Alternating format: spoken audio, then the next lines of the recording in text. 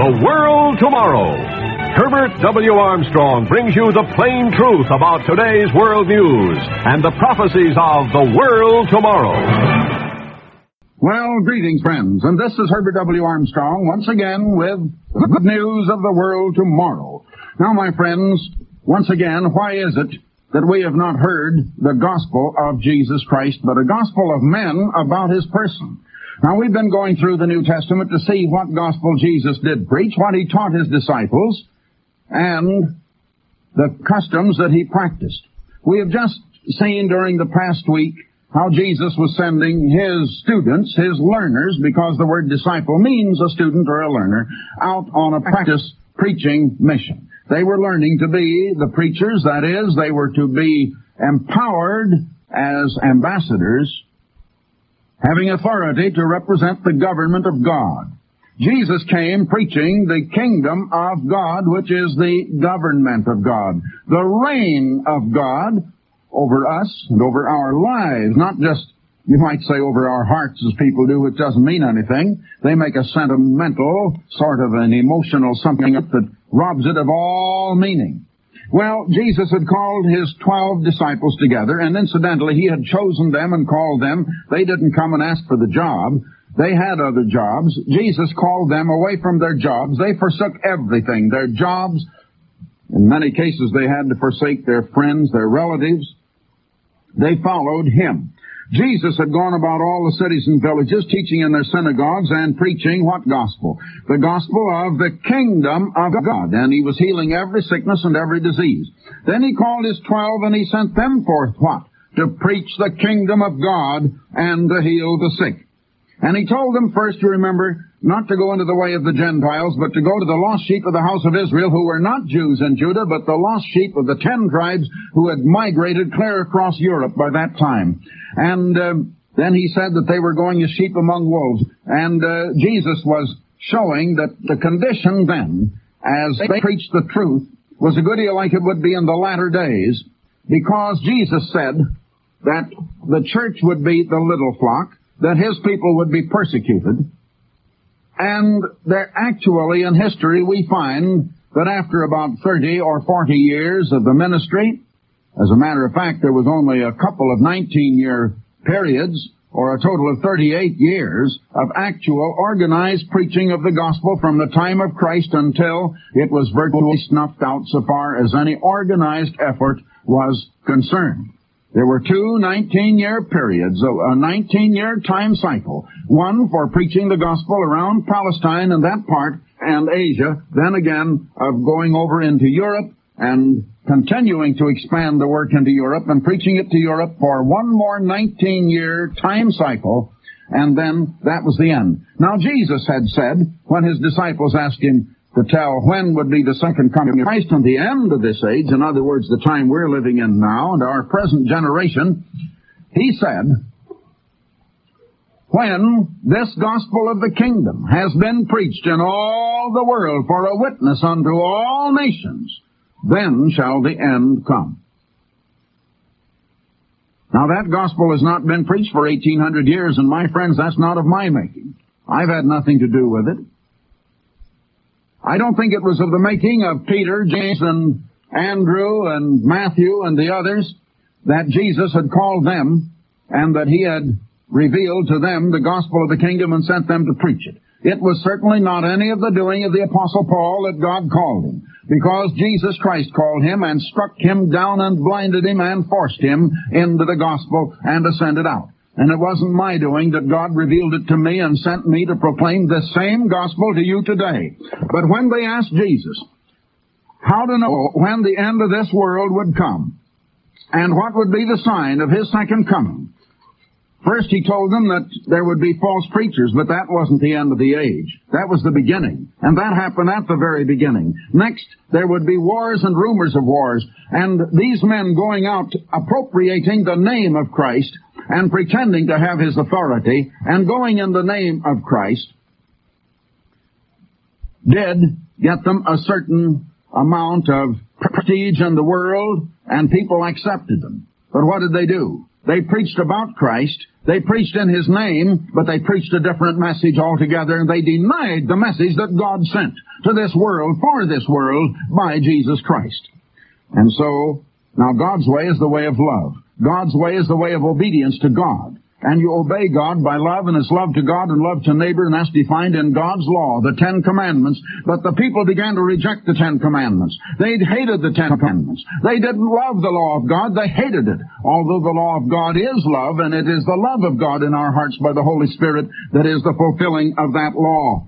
And so they tried to convince the people that the law was done away. Lean to your own understanding, your own conscience. That's all there is to it. And that is what they began to teach, but they taught it in the name of Christ.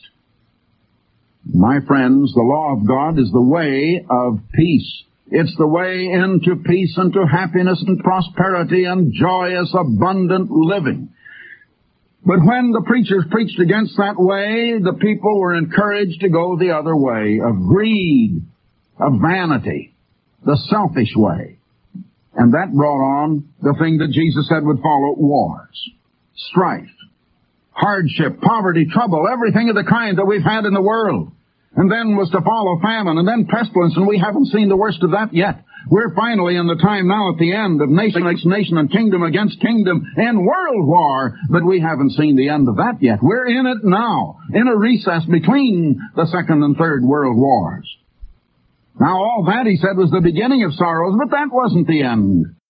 But he did say this in verse 14. This is Matthew 24. This gospel of the kingdom, which he preached, which he sent his disciples out to preach, which he ordained his apostles to carry to the world, in which they did, this gospel of the kingdom shall be preached in all the world for a witness unto all nations. That's down in the end time, as it is going now in the World Tomorrow program. And then, he said, shall the end come. I tell you, my friends, I warn you by the authority of Jesus Christ, you'd better wake up. It is later than you think. This is the work of God. This is the doing of God Almighty. And I say, wake up, and he that has an ear to hear, let him hear while he may. Time is coming when no man can preach, and when the night will come when no man can work. And there will be a famine of hearing this gospel, this word of the eternal that God sent by Jesus Christ. Well, now Jesus had sent his ministers out on this practice mission. And so, finally, we come down here in Matthew now, the 11th chapter and the first verse. And it came to pass that when Jesus had made an end of commanding his 12 disciples, as we've been going into the past week, that he departed from there to teach and to preach in their cities. Now Jesus departed, and the 12 went on their way. Now Mark's account picks it up right there in the 6th chapter of Mark. Will you open your Bibles? Mark 6, and beginning with verse 12. Mark 6, verse 12, and these disciples, went out, and they preached. Now they went to the lost sheep of the house of Israel. They traveled a long way to get there. And they preached what? Did they say, well, there's nothing that you do? No, you just accept Christ and you'll be saved. There are no works to salvation. That's what they tell you today, my friends. That's the message you're getting today. Jesus said many false preachers would go out deceiving the people, but they would go in his name and saying that he is the Christ, but they would deceive the people with that kind of a message. You have been hearing it ever since you were a little baby. That is the kind of gospel that's been going out in these United States and throughout the British Empire and throughout the Christian so-called world. Is that kind of a message. That isn't what these disciples went out preaching that were instructed by Jesus, and I've just been reading the instruction he gave them. They went out and preached that men should repent. Now, to repent, my friends, is to acknowledge you've been wrong. To repent is to turn around and go the other way. What they've been doing wrong. What did he mean, repent? You have to repent of something. What do you repent of? Sin. And what is sin? The transgression of God's law. The violation of the rule, the reign of God. God is the supreme ruler, but God made us a free moral agent because God is working out a purpose here below. And that purpose is to recreate, to reproduce himself. And to do it, my friends, and to make us the character of God, we had to be made independent, free moral agencies. Each human being an independent entity with a mind of his own. And that means that even God cannot and will not control your mind.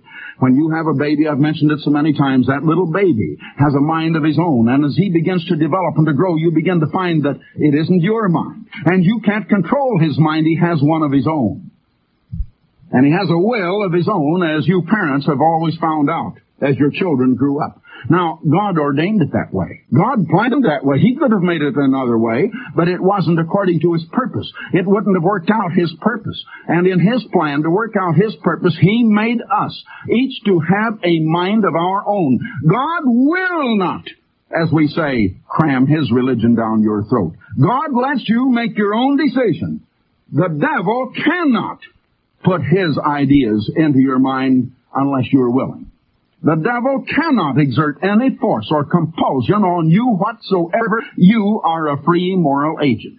But the devil does have a certain power of persuasion, of influence, of deception, because human beings have been willing to submit to it.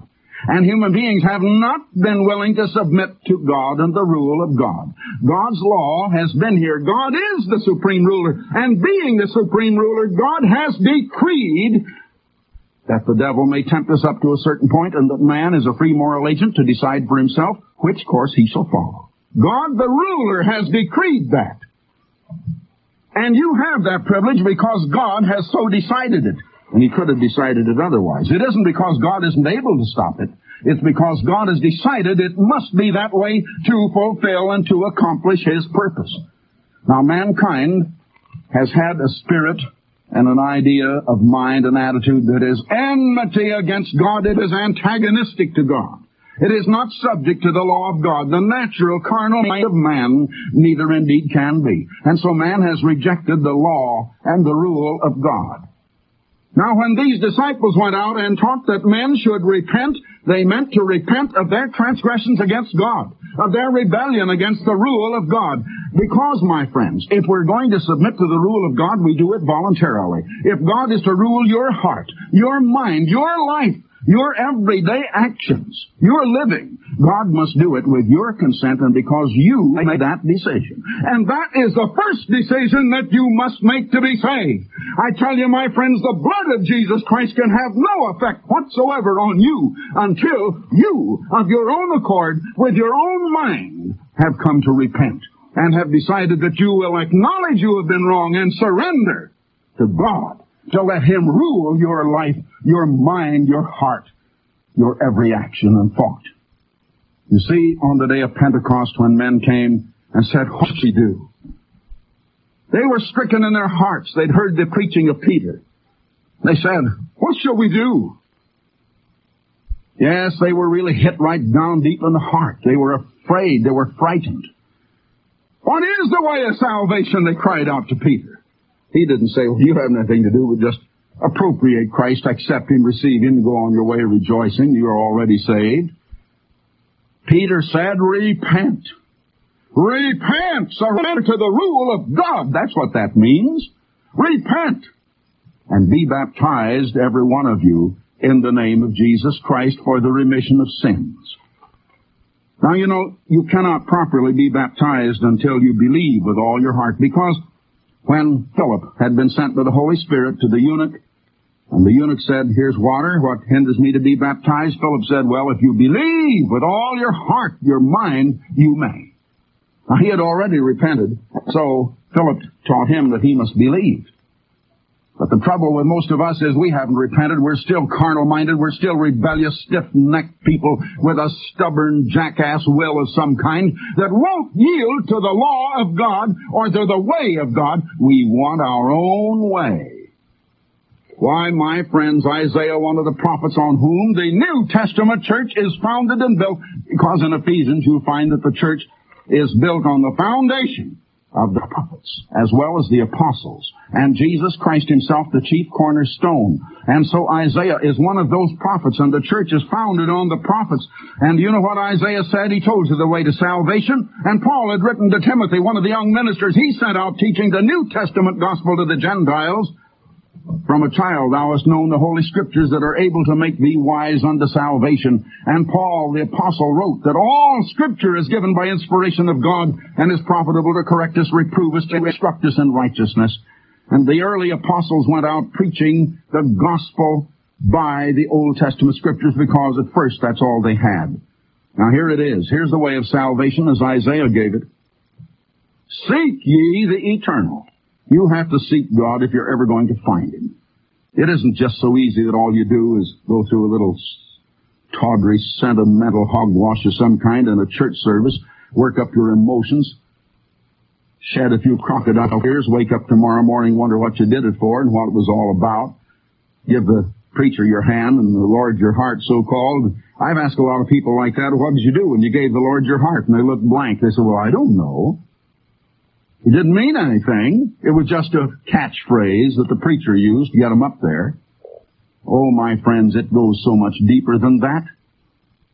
Isaiah said, seek ye the eternal. You'll have to seek Him with all your heart. You'll have to hunger and thirst for God's way if you're ever going to get it. Seek ye the eternal while He may be found. Call ye upon Him while He is near. Now, how are you going to find Him? Let the wicked forsake his way. That is, you forsake your way. You've been living the wrong way. That's what's wrong with you. You'll have to forsake your own rotten way that has seemed so good to you. The way you've loved, the way that you cherished, the way you thought was right. There is a way that seemeth right unto a man, and the Bible says the end thereof are the ways of death.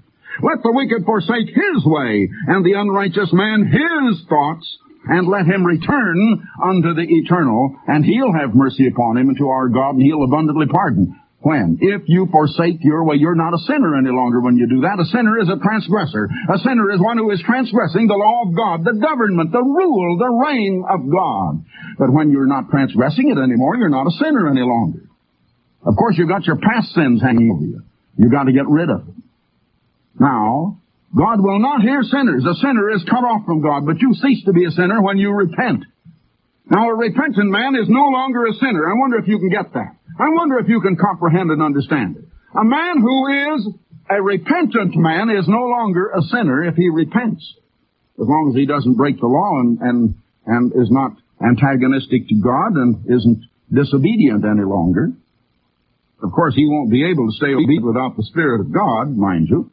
But nevertheless, God looks on the heart, and in his heart he's not a sinner when he has repented. But he isn't in what people would call a saved condition by any manner of means yet. He still has to be justified. He still has to be reconciled to God. He has to be justified because his past sins are still hanging there and separating him from God and separating him from the Holy Spirit.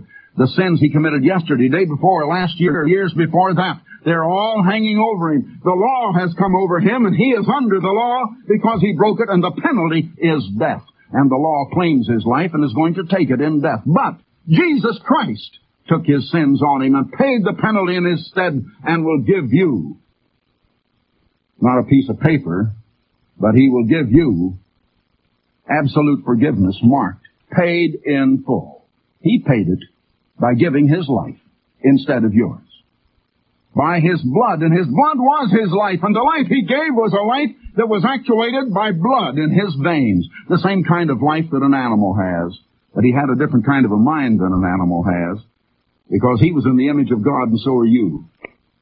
We're not really of the animal family, and someday we're going to learn that we've been mistaken, that we are actually supposed to be of the God family, but God made us of matter instead of spirit, that we can be transformed into spirit. Oh, when will we wake up in the truth of God that this world has lost long ago? Now, our thoughts are wrong. We've been going the way that seemed right to us. And it's the way of mankind and the way of the carnal humanity that is enmity against God and antagonistic to God. Now, God continues here through Isaiah 55, verse 8. My thoughts are not your thoughts, neither are your ways my ways, saith the Eternal. And we've got to find God's ways. And so the way to find Jesus Christ, the way to find God is seek ye the Eternal while he may be found. Call upon him while he is near, and he is near to you this minute.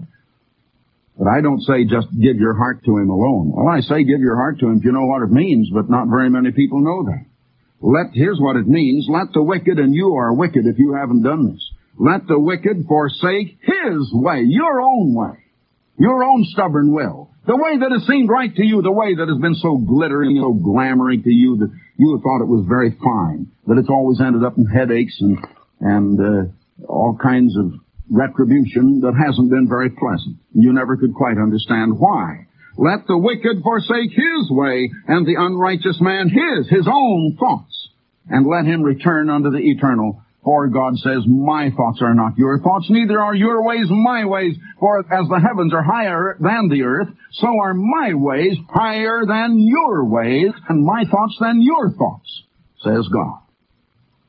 Well, there it is. Now, these disciples went out teaching that men should repent, and that means surrender to the law of God. Then you have to do something more. You have to accept Jesus Christ as your personal Savior. And then there's one other thing that must take place, but God does that. He's promised He will. That is to give you His Holy Spirit, impregnate you with the Spirit of God. Put within you the love of God, shed abroad in your heart, and it's like a current of electricity. And only it doesn't wires. Electricity comes into a light bulb, for instance, or a machine or a motor on one wire. It goes out on the other. There's a return circuit. It takes two wires.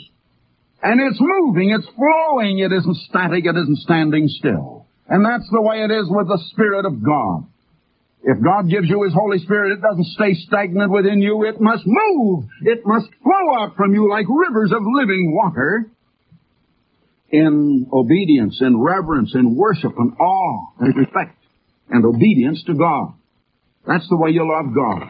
And then in love, in the way of service, charity, tolerance of your neighbor, but not in trusting your neighbor or relying on him. The Bible teaches you to trust God. Believe God, have your faith in God, but have charity and love for your neighbor. Well, these disciples went out and they preached that men should repent. Jesus said, man shall live by every word of God. If we had not transgressed the law of God, if we were all living according to every word of the Bible, my friends, and had done it from birth, we wouldn't need a Savior. You need a Savior only because of your transgressions. And they cast out many demons, and they anointed with oil. They anointed with oil many that were sick and healed them. Now continuing. Mark 6, verse 14. And King Herod heard thereof, for his name had become known, Jesus' name had become very well known, and he said, John the Baptist is risen from the dead. Now he heard about Jesus, and he thought that it was John the Baptist resurrected or risen from the dead. Now verse 17, for Herod himself had sent forth and laid hold upon John and bound him in prison for the sake of Herodias, his brother Philip's wife. For he, Herod, had married her, his brother's wife. For John said unto Herod, it is not lawful for thee to have thy brother's wife. Now there was a case of divorce and remarriage. Yes, she had divorced.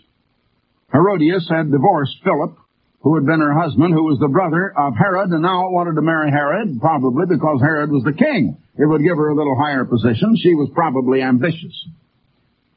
And she was probably attractive. The king wanted her because she was attractive to him. But John said that if you marry a woman that is divorced, you are committing adultery and living in adultery, and it is not lawful in God's sight. And Herodias set herself against him, against John. Now, she was pretty sore at John for that. She wanted this king. She set herself against John and desired to kill him. She had murder in her heart. She wanted to add murder now to the adultery that she was living in. And she could not, for Herod feared John, knowing that he was a righteous man and holy, and kept him safe. Well, Herod on his birthday had made a supper for his lords. I'll have to hurry now. And the daughter of Herodias herself came in and danced before Herod. It pleased Herod so much that he said, ask of me whatsoever thou wilt, and I will give it to thee. And he sware unto her, whatsoever she would ask, he would give. And she said unto her mother, what shall I ask? And the mother said, the head of John the Baptist. Here was her chance to get him and to kill him. Well, the king was exceeding sorry for that.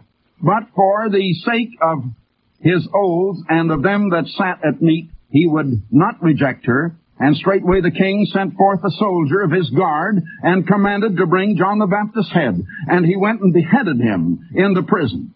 Jesus Christ said, of all the men born of women, there has never been a greater than John the Baptist.